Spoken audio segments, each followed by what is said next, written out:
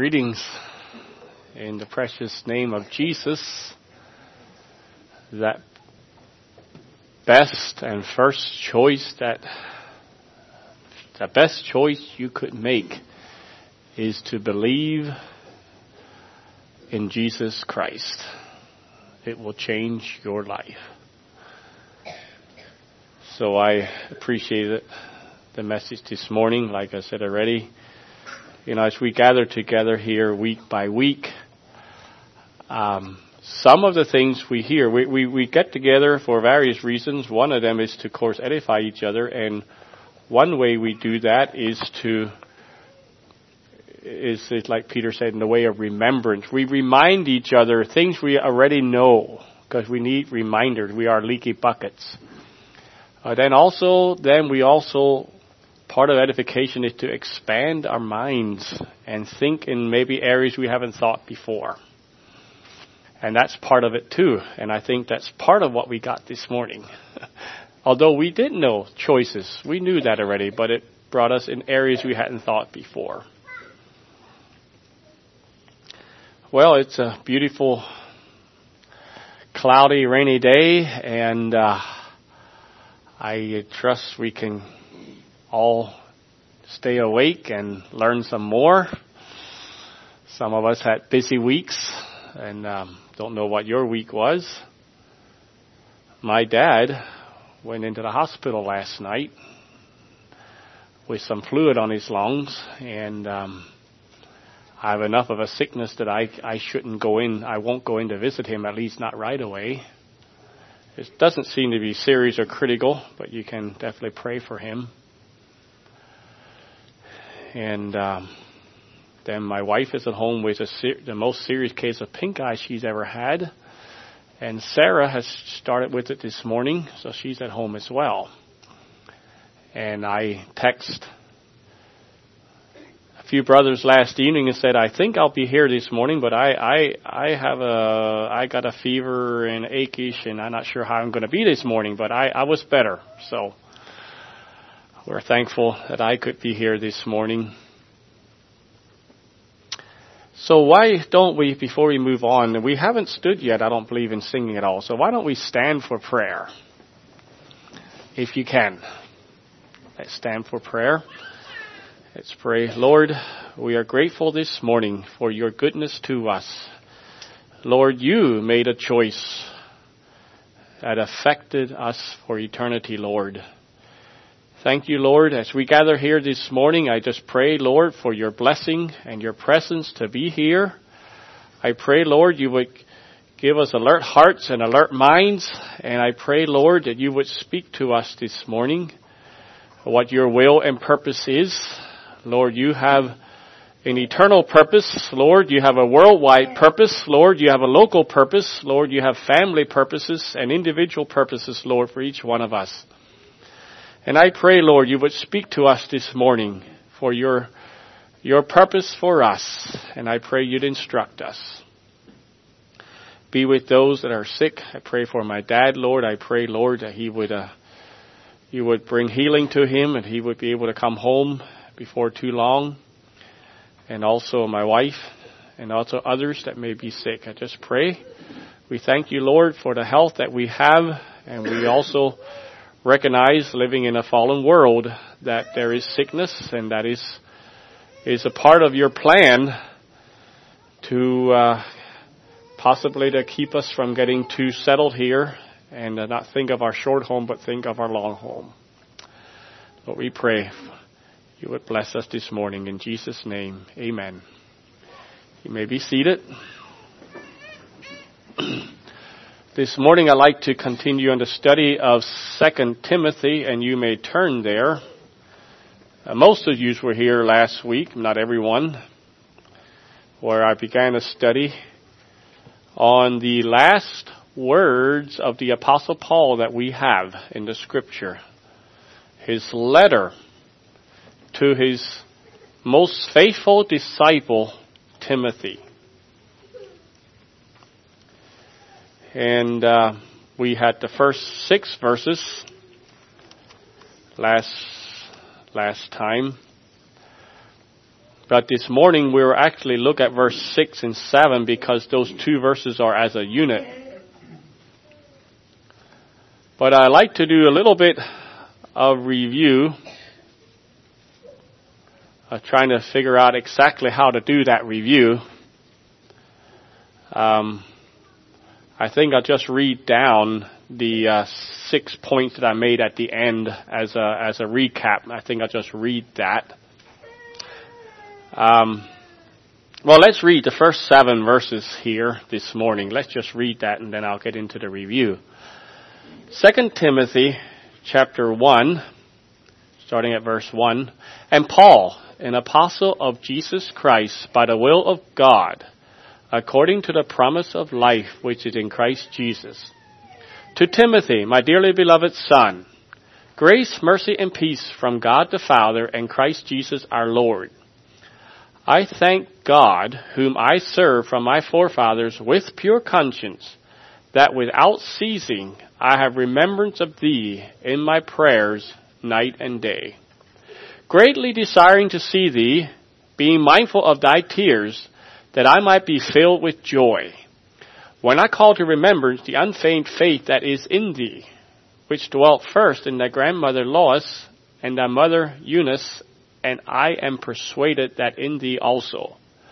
Wherefore I put thee in remembrance that thou stir up the gift of God, which is in thee by the putting on of my hands.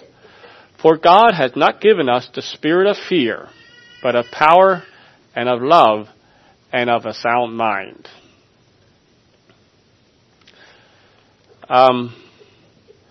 Little bit of review. This is what I had the last time. Number 1, and some of you, I saw it, write it down so you already have it in your notes. But number 1 is don't ever lose the wonder of God's immense love and grace by saving you and changing you. And that came out of the promise of life that is in Christ Jesus. There is no other source of life. And number 2 is with that, we can effectively deal with our own mortality only by embracing Christ who brings us immortality.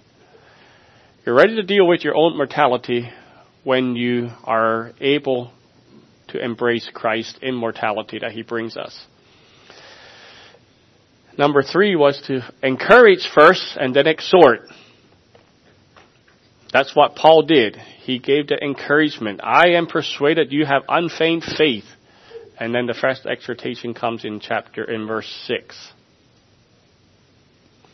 And then in number 4, follow Jesus devotedly with a clear conscience. That's what Paul did. He had a clear conscience even when he was wrong. His conscience was still clear, and we didn't decipher that the whole way into the ground, how that could be, but that's what Paul says. He kept his conscience clear. And then he actually says, God saved him. Another place, I don't have the verse, but he saved him because he said, I did it in ignorance. But my conscience was clear. And then God came to me because I did it in ignorance, and then he saved me.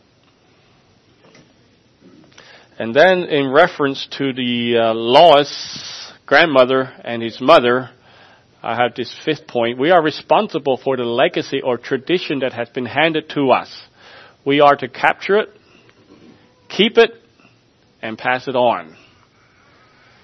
And then number 6, as a Christian, you are gifted by God. You have a gift, you are to stir it up. And so that this morning we will look at verses 6 and 7, which is, I will read again. Wherefore I put thee in remembrance that thou stir up the gift of God, which is in thee by the putting on of my hands. For God has not given us the spirit of fear, but of power and of love and a sound mind.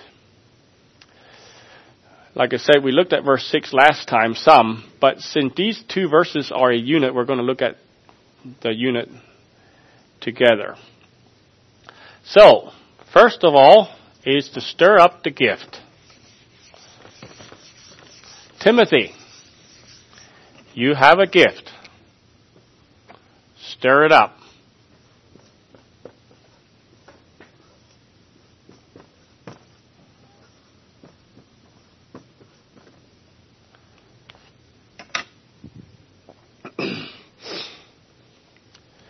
That gift has been given to you, Timothy, so that you can effectively minister.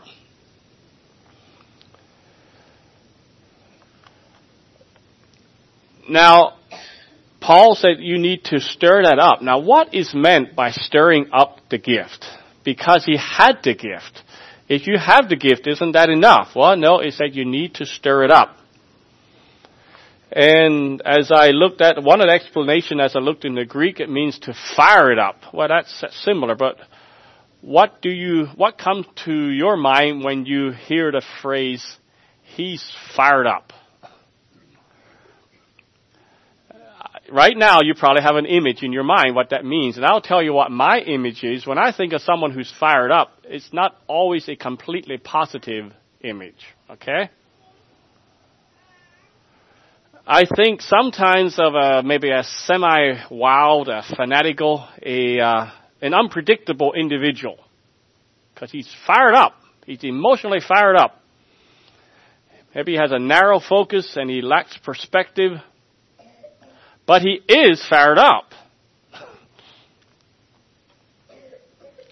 And like I said, my perception of such an individual is not completely positive, and I will tell you why. It reminds me too much of some of my own past. My own behavior and experience. But I don't think that's what Paul had in mind when he says to stir up the gift that is in thee. He told Timothy to fan the flame of that gift. And I think there's a better analogy. And I thought of one, and that's the analogy of bellows. You know what bellows are? Like under the spreading chestnut tree, the village smithy stands. Week in, week out, from morn to night, you can hear his bellows blow. And hear him swing his heavy sledge with steady beat and slow. And children coming home from school, looking at the open door, they love to see the flaming forge and hear the bellows roar. Bellows, what do? They blow air on the fire. The air acts as an accelerant. It increases the intensity of the fire many times over. You know, I did that very thing that those children did as they looked through the open door. We had a village blacksmith when I grew up, and I stood and I sat and I watched him. It was a horse. He shoed horses there. And they didn't have bellows. I don't know how those old bellows worked. I'm sure maybe some of you know, but he had some kind of a fan. It was not a fan like to blow air around, but it was like an enclosed fan that blew air in a ductwork. And he had a switch. And you had this fire, these coals and this firebox there, and it was hot there. But whenever he wanted to work on a horseshoe, got this horse and he had to adjust those shoes, he flipped the switch and that fire got hot. And he put that shoe in, that shoe got hot, and he hammered that thing, and after he's done, he put it in the water, and then he picked it up and did his shoeing. That was interesting. Very interesting. So, for a blacksmith, you need a lot of things. You need the firebox and the chimney. You need the tools, like you need the anvil, you need the hammer, you need the pliers, and you need the fire, and you need the fuel. But if you don't have the accelerant like bellows, you just about are worthless. With all that. So, one meaning of stirring up the gift is to do whatever is needed so that the fire is hot enough that the work that needs to be done can get done. And the opposite is to neglect the gift. It's to neglect the fire. It's a neglected fire goes out, goes down, goes out. And a neglected gift will die or eventually go out. So there are two ways to stir that up. One is to, of course, seek that spiritual renewal and discipline, like choices have a lot to do with the fire.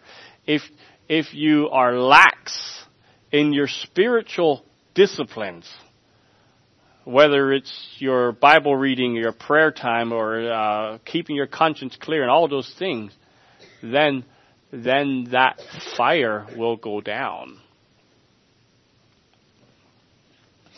And the other is to seek to actually exercise that gift, like muscles.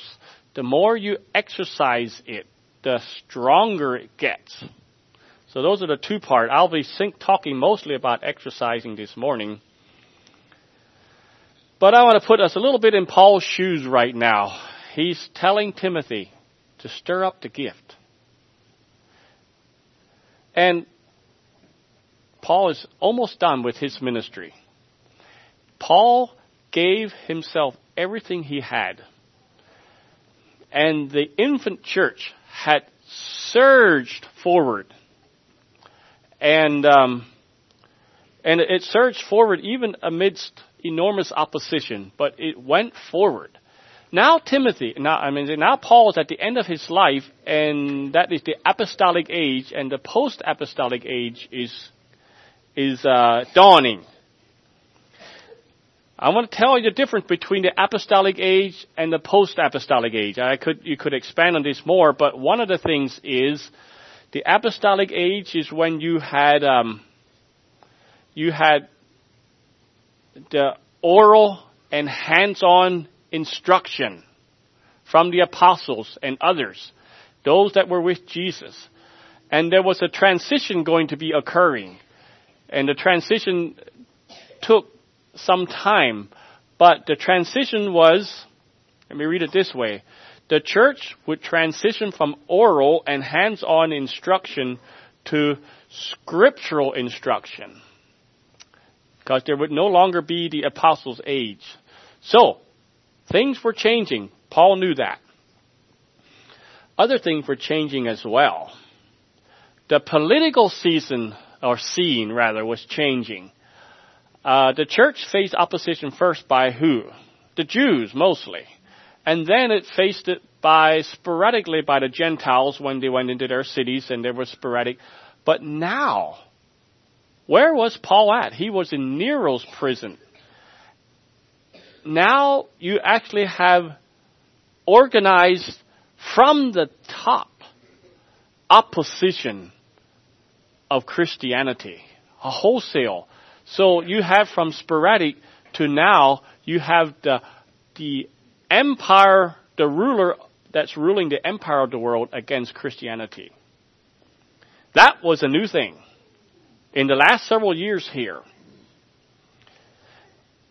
And not only that, there were also beginning to come some serious heresies that were beginning to infiltrate the church. It's interesting as you read 2 Peter and Jude. 2 Peter chapter 2 and Jude, which is only one chapter. 2 Peter and Jude read almost the same, but there's one major difference. Peter says these heresies are going to come. Jude says these heresies are here. That's a difference there. So, at the end of Paul's life, just think of where he's at. The apostolic age is over. The political scene was changing. And the heresies were mounting. And he was done. He expected to die. And that's probably why Paul seemed to have some grave anxieties about Timothy. Because Timothy was not a Paul. I remember the first time I got up to preach back in the early days of Harmony. And I had to come to grips that I was not a Denny Keniston. I was never going to be. Or a Mo Stoltzfus. Those are the two preachers in our day. Timothy was not a Paul, and he was never going to be a Paul, but he was going to face the issues without Paul. Timothy had sensitivity and had tenderness of heart. It made him liable to timidity and maybe despondency. And especially when he's going to be separated from Paul, his mentor, and when he was going to be confronted with sturdy opposition. And for all these reasons, I believe that's why Paul said, Timothy, you got the gift. Now you stir up that gift. The times require it, and if the losses will be huge in the case of failure. Because Paul is depending on Timothy to take this on, and he tells Timothy later on, you teach men who will teach other men. So Paul put everything he had in Timothy to do that and keep on going. And so stir up the gift. Paul says in Colossians chapter 4, verse 17, and this is what he says as he writes the letter, and say to Archippus, excuse me, take heed to the ministry which thou hast received of the Lord, that thou fulfill it. Archippus, you've received the ministry. Tell him that what you have received, make sure you fulfill it. And Timothy had this gift. For Timothy to fulfill his ministry, he must stir up the fire. Now, do you have a gift? Timothy faced opposition and difficulty in his ministry. Do you face difficulty and opposition? Timothy faced huge potential for loss or for success. Do you face that? Maybe what Timothy needed to do to stir up the gift is what we need to do. So let's turn to the best passage that I know of about gifts in this area is Romans chapter 12. So you can turn with me there. We'll talk a little bit about gifts.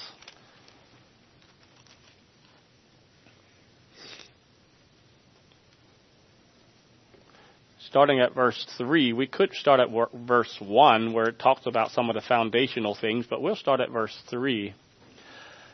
For I say, through the grace given unto me, of every man that is among you, not to think of himself more highly than he ought to think, but to think soberly, according as God has dealt to every man the measure of faith. For we have many members in one body, and all members have not the same office. So we, being many, are one body in Christ, and every one members one of another. Having then gifts differing according to the grace that is given to us, whether prophecy, let us prophesy according to the proportion of faith. Or ministry, let us wait on our ministering. Or he that teacheth on teaching. Or he that exhorteth on exhortation. He that giveth, let him do it with simplicity. He that ruleth with diligence, and he that showeth mercy with cheerfulness. Now, I would like to read the paraphrase of that passage, at least verses 6 to 8. That, we could unpack that thing. I'm not planning to do that. I'm just using it as we want to bring it to our level of gifting, because we have gifts. Verse 6, in His grace, God has given us different gifts for doing certain things well. So, if God has given you the ability to prophesy, speak out with as much faith as God has given you. If your gift is serving others, serve them well. If you are a teacher, teach well. If your gift is to encourage others, be encouraging. If it is giving, give generously. If God has given you leadership ability, take the responsibility seriously. And if you have a gift for showing kindness to others, do it gladly. That cover us? These gifts include speaking gifts, leading gifts, serving gifts, encouraging, supporting. We're all gifted this morning by God. There is something you can do well. And that thing that you can do well is a gift from God. And your gift is needed both in God's people, among God's people, and also to do the greater ministry outside. If you neglect your gift, the fire will go down and you won't be useful. If you exercise it in faith, if you pursue its proper use, it becomes bright and hot. You blow those bellows on it and it becomes very, very useful. So, actively stir up your gift and use it. Now the question might come, why wouldn't you do that? Why wouldn't you use your gift? If you have received the gift, why not use it?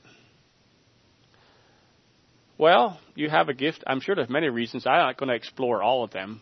But maybe you have exercised your gift and it caused you trouble instead of peace. Maybe the outcome was not as you expected. You exercised your gift and you had a different outcome. Maybe your gift was not appreciated. Maybe it wasn't noticed. And time and trouble sapped out the confidence and faith in your ability, in your gift. That's not good. Let's say it. We can all agree with that. That's not good. Jeremiah had something happen like this. Jeremiah had a unique responsibility to preach the word of God. And he did. But what happened? It caused him a lot of trouble. In fact,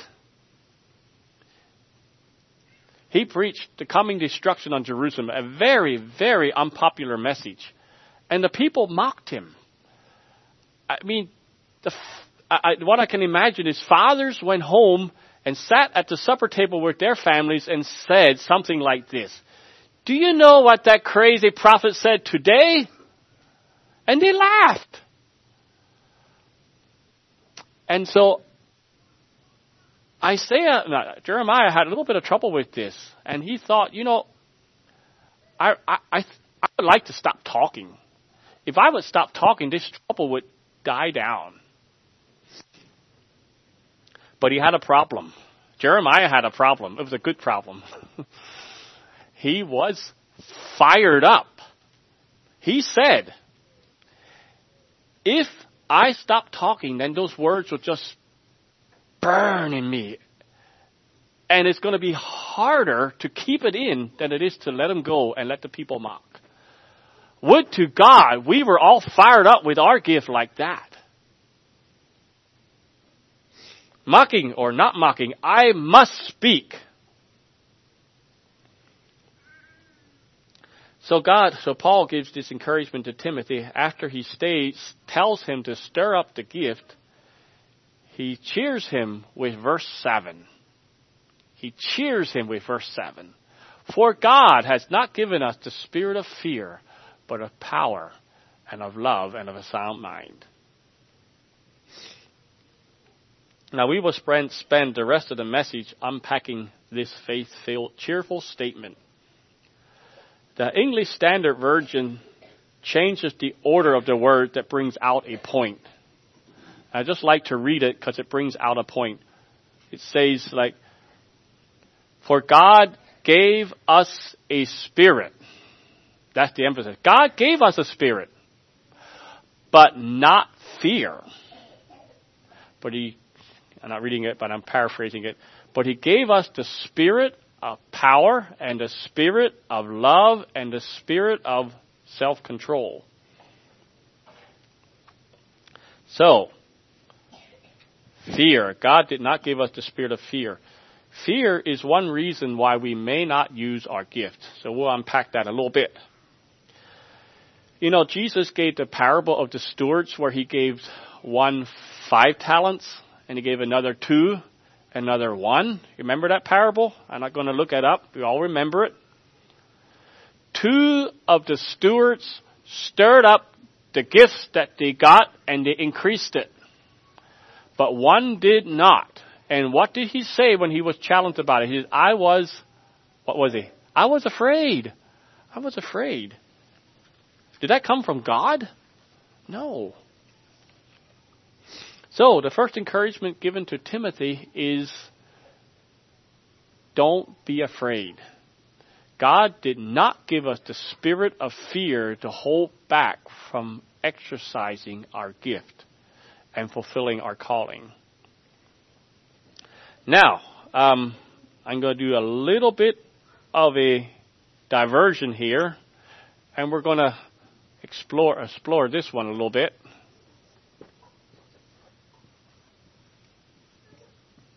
We're going to diverge from fear to another word. What is spirit?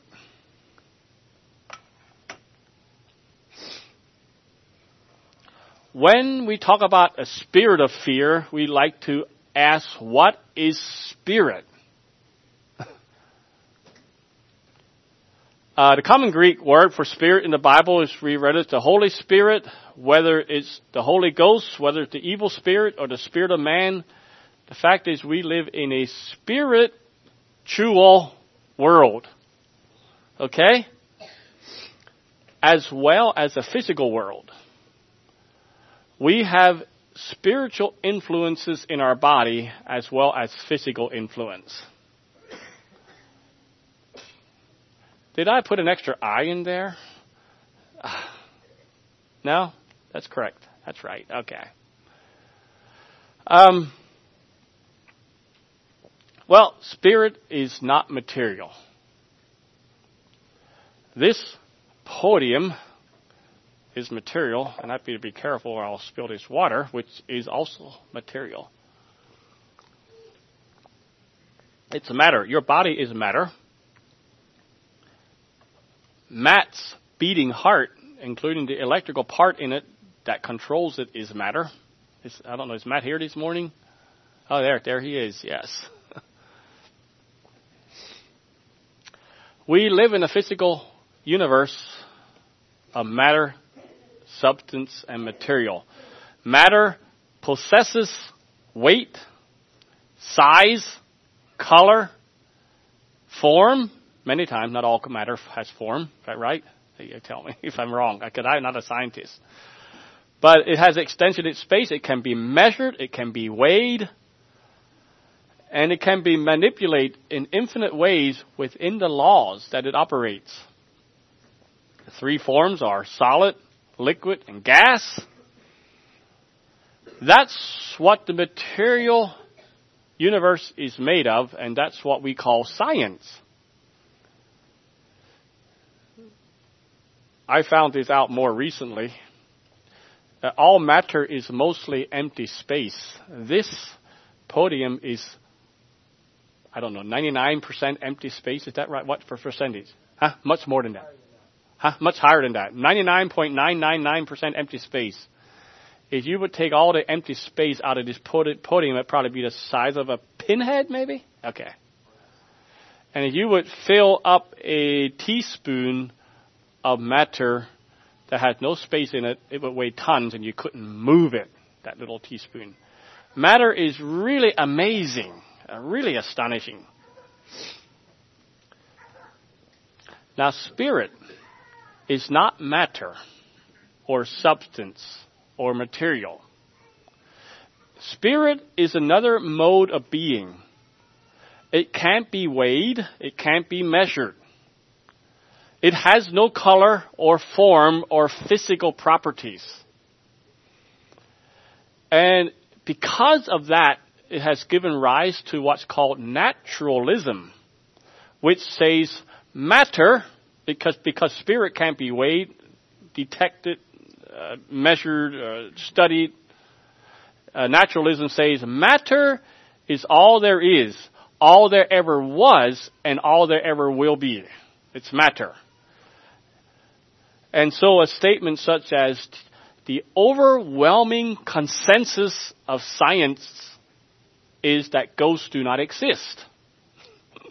The reason they say that is another way of saying that the world consists only of matter. We have never found a ghost. We had never studied him in a test tube. Now, I don't know if I need to say this, but I will. You cannot believe the Bible and be a materialist or a naturalist. To be a materialist, a naturalist, you have to reject the Bible and the God of the Bible, which is a spirit. God is a spirit after all, and so is the devil, and so are angels and demons. So, spirit cannot be detected by physical means because it's not material. What a spirit does is it penetrates things. It infiltrates physical substance. It's not limited. Jesus, after he was resurrected, could come right through that wall. You can't keep the devil out of your room by locking your doors. Can I say that?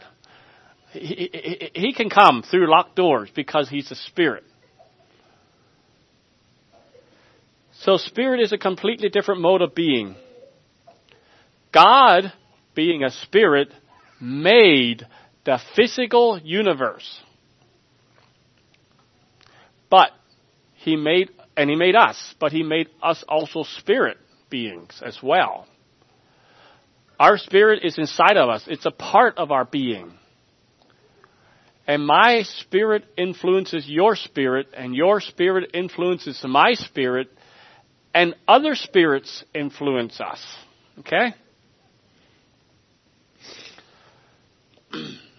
When God says, walk in the Spirit, he means to pursue and yield to the Spirit of God, the Holy Spirit.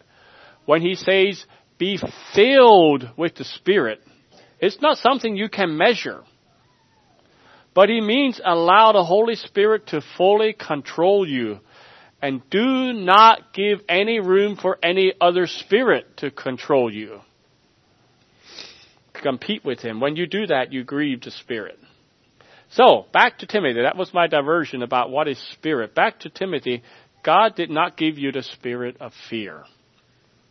The spirit that penetrates you and influences you of fear does not come from me. When I'm fearful, it may have come from my spirit. It may have come from your spirit. It may have come from the devil, but it did not come from God.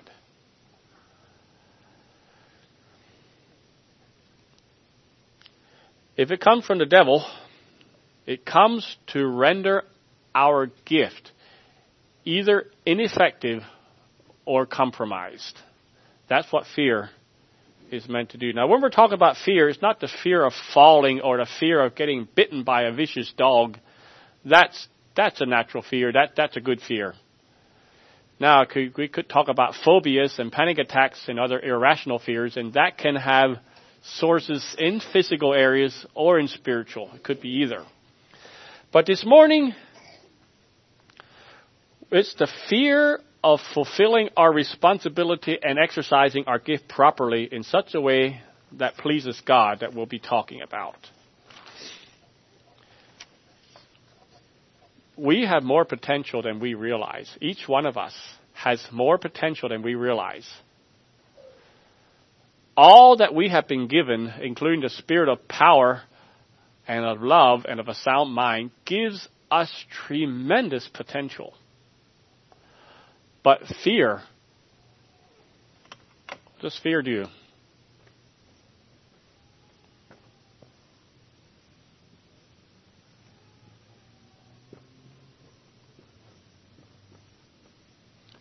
Fear cripples us.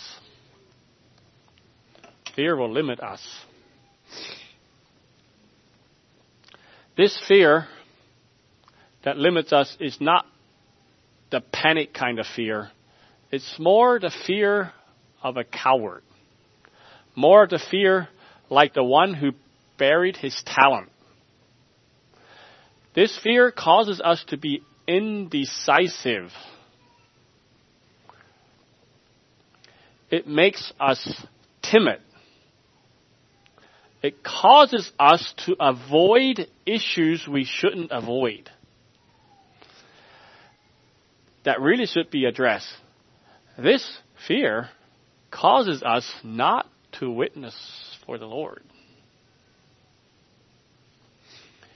It causes us to avoid the hot button, politically incorrect issues that we're involved with. This fear is really bad. Another word for this fear is faint-heartedness. I found this in a commentary. I thought I'd read it. The faint-hearted discourage themselves and others. They anticipate dangers and difficulties, and sometimes they cause them. They anticipate failure and thereby often bring it about. It's only by acting vigorously and courageously that we find out the full power of the Spirit which we have been blessed with. Now, the opposite of fear is courage. Now, courage, that comes from God. Like, take Daniel's 3 friends for an instance. I mean, they were called, they wouldn't bow down to this idol, so they were called before the king, and you know what that meant? They were expecting to go to their death right at that point, because they're called before the king. They disobeyed the king. The furnace was there. They had the death penalty right there. This was the last day of their life. And the king was, what do you say, he was really generous, wasn't he? He said, I'll give you another chance. And what did they say? He said, don't bother, king. He said, we're not going to. There was no fear there. Not a hint. There was courage there. There was dedication. There was a clear conscience. Amazing. We will not forsake the true God to worship your creation, your matter, by the way. Well, maybe it was a spiritual thing too.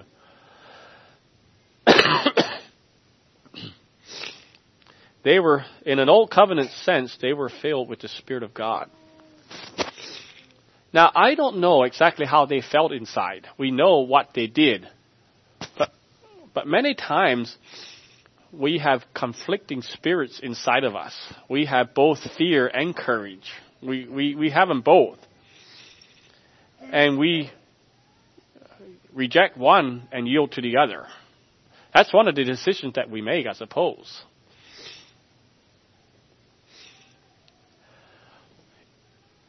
We would like to open up to someone else what's really going on inside of us. What we are facing or who we really are. But we are afraid to do so. Afraid of what they will think. Afraid of what they will say. And the fear of man bringeth a snare. We should speak to someone about an issue that concerns us in their life. But we are afraid. We should reach out to that visitor and assure them that they're welcome, but we don't know what to say. And we're stopped by fear. We fear fully surrendering to God because we're afraid He might ask us to do something or have a life that we don't want. And we're afraid. That's actually called lack of trust. We are afraid to afflict the comfortable, and we're afraid to comfort the afflicted. You know, we need the courage of Paul. He said, and we know, this is what Paul said in Romans, and we know that all things work together for good to them that love God. If God be for us, who can be against us? As I look at Paul, there has been no one like Paul that I know of hardly. That man was astounding. Paul was unstoppable. People who will not have a stopping point will absolutely win over those that have a stopping point. Paul could be stoned, he could be jailed, he could be shipwrecked, he could be beaten, but he couldn't be stopped. The only thing that stopped him finally was Nero's sword, and that stopped his life here.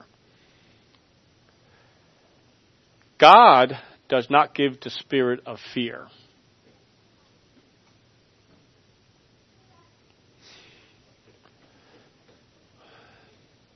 But we fear lots of things. We fear legalism. We fear stagnation. We fear liberalism. We fear ordination. We fear what will happen in our future. We fear financial hardship. We fear sickness, rebellious children, government conspiracies, economic collapse. We fear taking the low road lest someone take advantage of us. We fear submitting ourselves in the proper way. And so we need the courage of Paul. We need to recognize fear does not come from God. So, what does God give us? Well, He gives us the spirit of power. Power, grace, enabled, energy. We're talking about spiritual power here, okay? Supernatural strength. Paul understood this. Do you remember when he had a thorn in the flesh? That thorn in the flesh really bothered him. I mean, it really was a bother to him. And I think he thought he could be more effective in his ministry if he wouldn't have that thorn. He thought, if my circumstances were different, then I would be more effective. I could do better. I could do more for God if I wouldn't have this bad time. And I'm going to read those few verses here. You don't have to turn there. It's 2 Corinthians 12, 8 to 10. For this thing I besought the Lord thrice, that it might depart from me.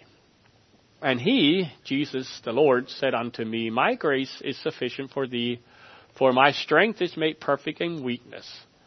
Most gladly, therefore, will I glory in my infirmities, that the power of Christ, that same power of Christ may rest upon me. Therefore I take pleasure in infirmities, in reproaches, in necessities, in persecutions, in distresses for Christ's sake. For when I am weak, then am I strong. And what I get from that is this power does not depend on your circumstances. You may think, as you think of your gift, as you think of exercising and using your gift, you might think, well, I am at a disadvantage. I'm at a tremendous disadvantage. I wasn't born in the right family. I'm not rich. I have these physical disadvantages. I had a bad childhood. And on we can think of whatever your issue is. But this power is not conditional to your situation. Paul did not only accept God's answer, he embraced it. He said, oh, this is the way to real power, to accept the circumstances. And I'm going to talk about one of my almost favorite songs, a few verses by Annie Flint Johnson. Now, this power is the ability or the strength that God gives you. It's not natural, not material power, it's spiritual power. Use your gift in your bad situation. So here's this song. When we have exhausted our store of endurance, when our strength has failed ere the day is half gone, when we reach the end of our hoarded resources, our Father's full giving has only begun. And then the next verse, Fear not that thy needs shall exceed his provision. Our God ever yearns his resources to share. Lean hard on the arm everlasting availing. The Father both thee and thy load shall upbear. So, God gives us power. Power to encounter foes and dangers. Power to bear up under trials. Power to triumph in persecution. Power to use your gift even though it brings you trouble.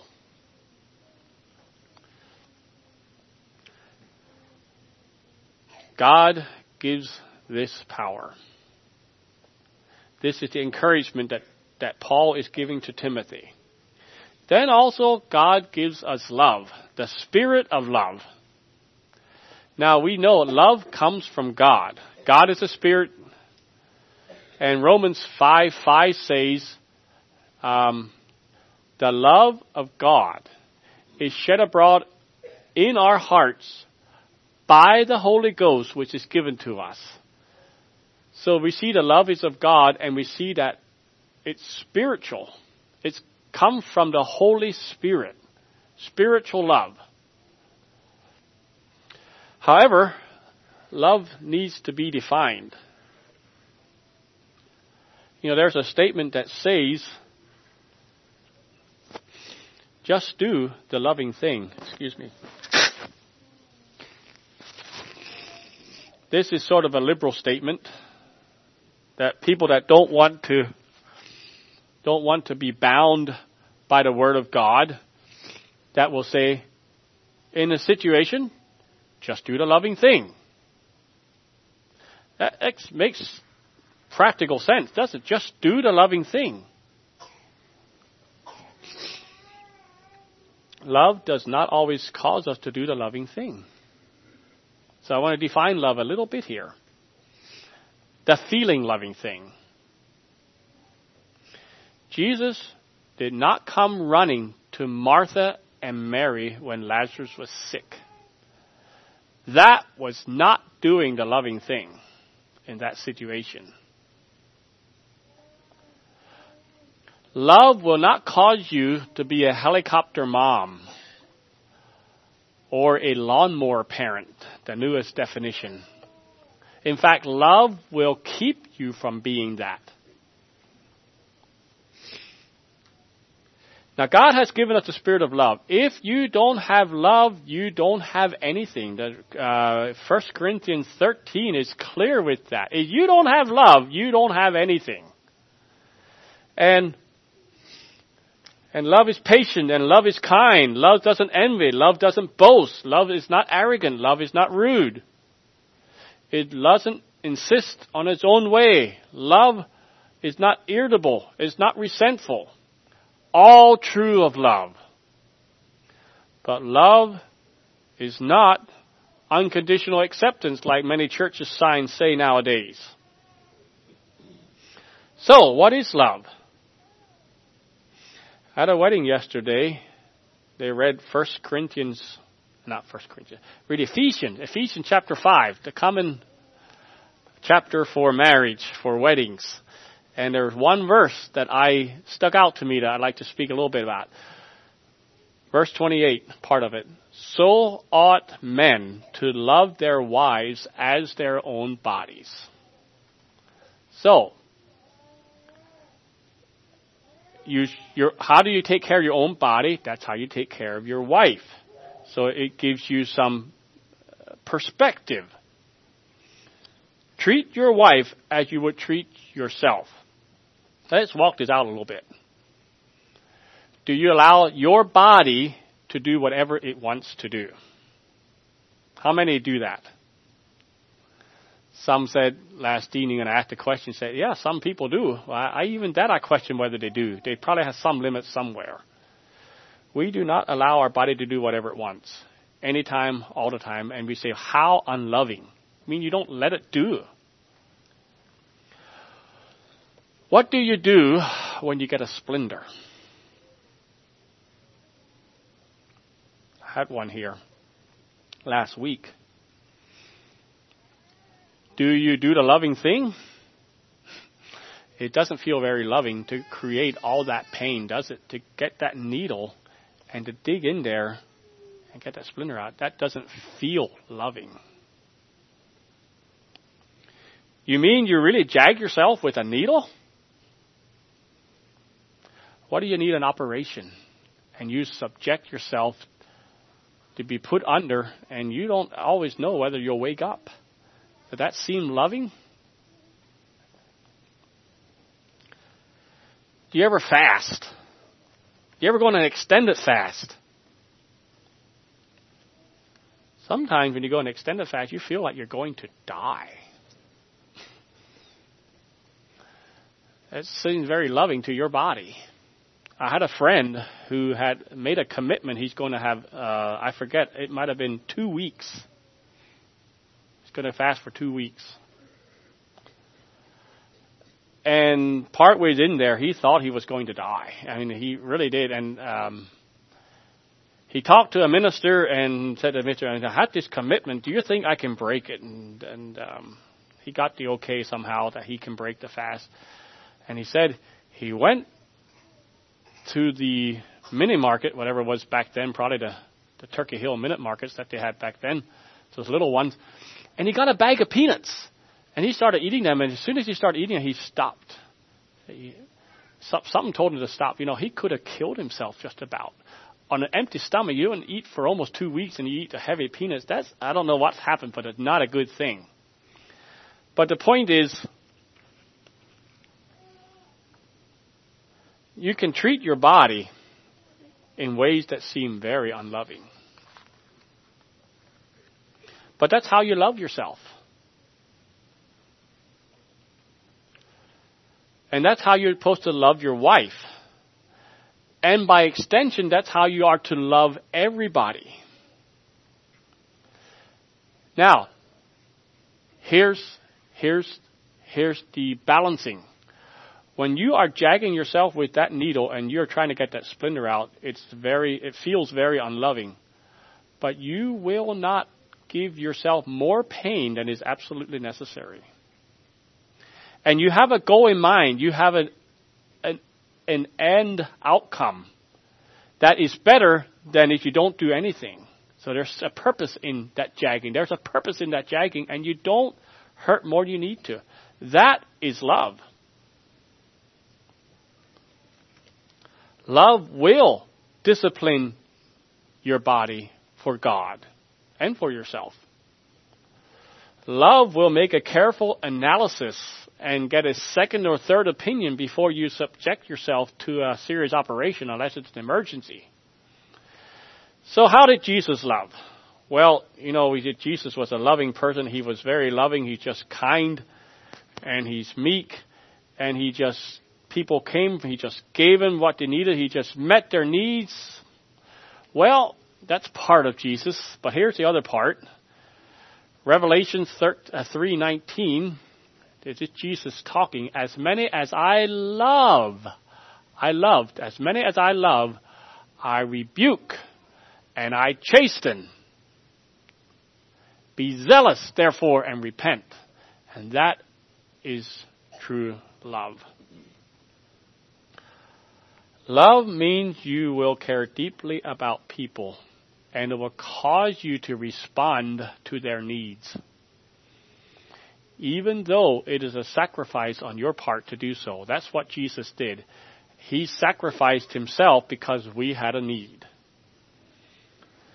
Love will do what is best for them, not always what they think is best for themselves.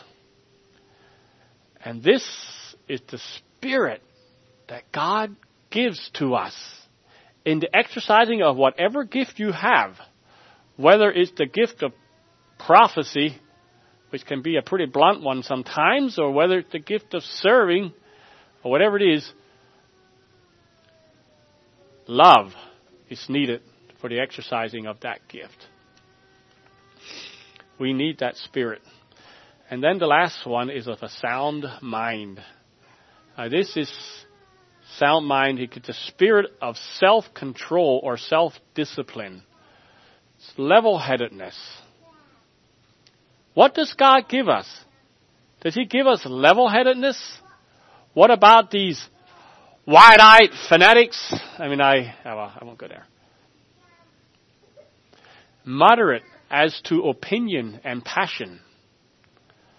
Vine says this, it suggests the exercise of that self-restraint that governs all passions and desires, enabling the believer to be conformed to the mind of Christ.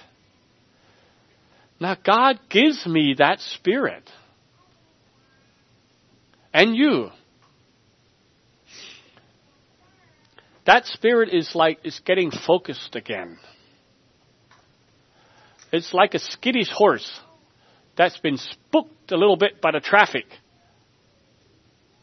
And it's skittish, but it gets calmed down, even though the trucks are still roaring by.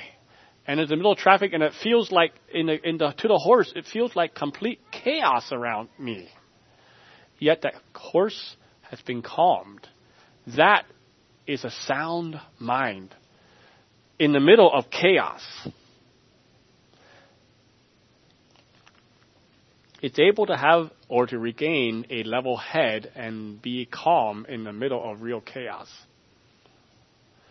And it might be asked whether this sound mind is needed for personal use, for myself, to just discipline myself, or whether it is for exercise our gift in others. And I would say it's both. It's the entirety of both personally and as we exercise it. It's the opposite of panic and fear.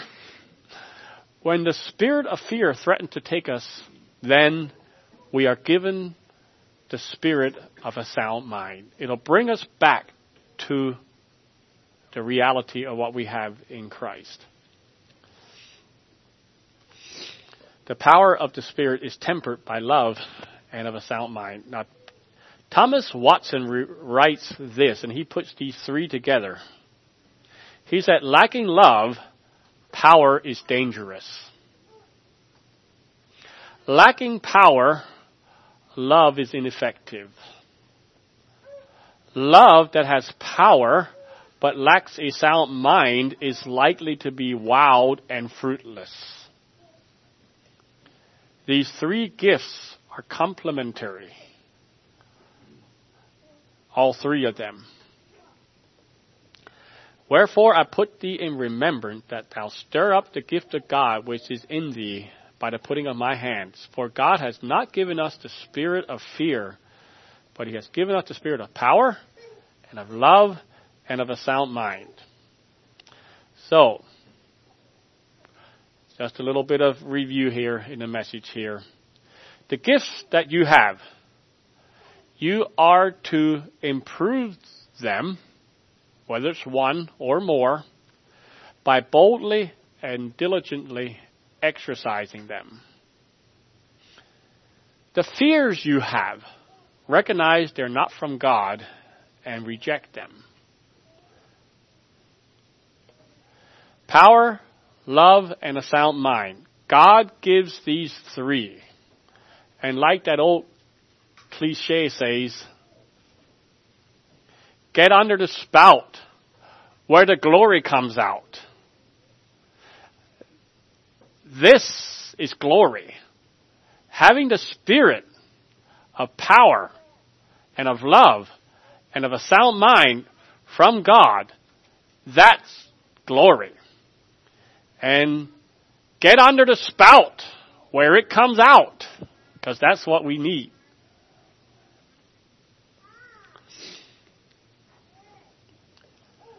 We meet men and women like that today.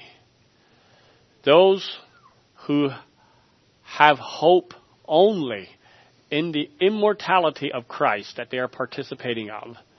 Those that have unfeigned faith. Those that accept their gifts and apply the bellows to it. And those who reject the devil's spirit and are filled with power, love, and a sound mind. So I don't know if anything new came out this morning or whether this is a reminder. But may we take Paul's admonition to Timothy and apply it to our lives. May God bless you.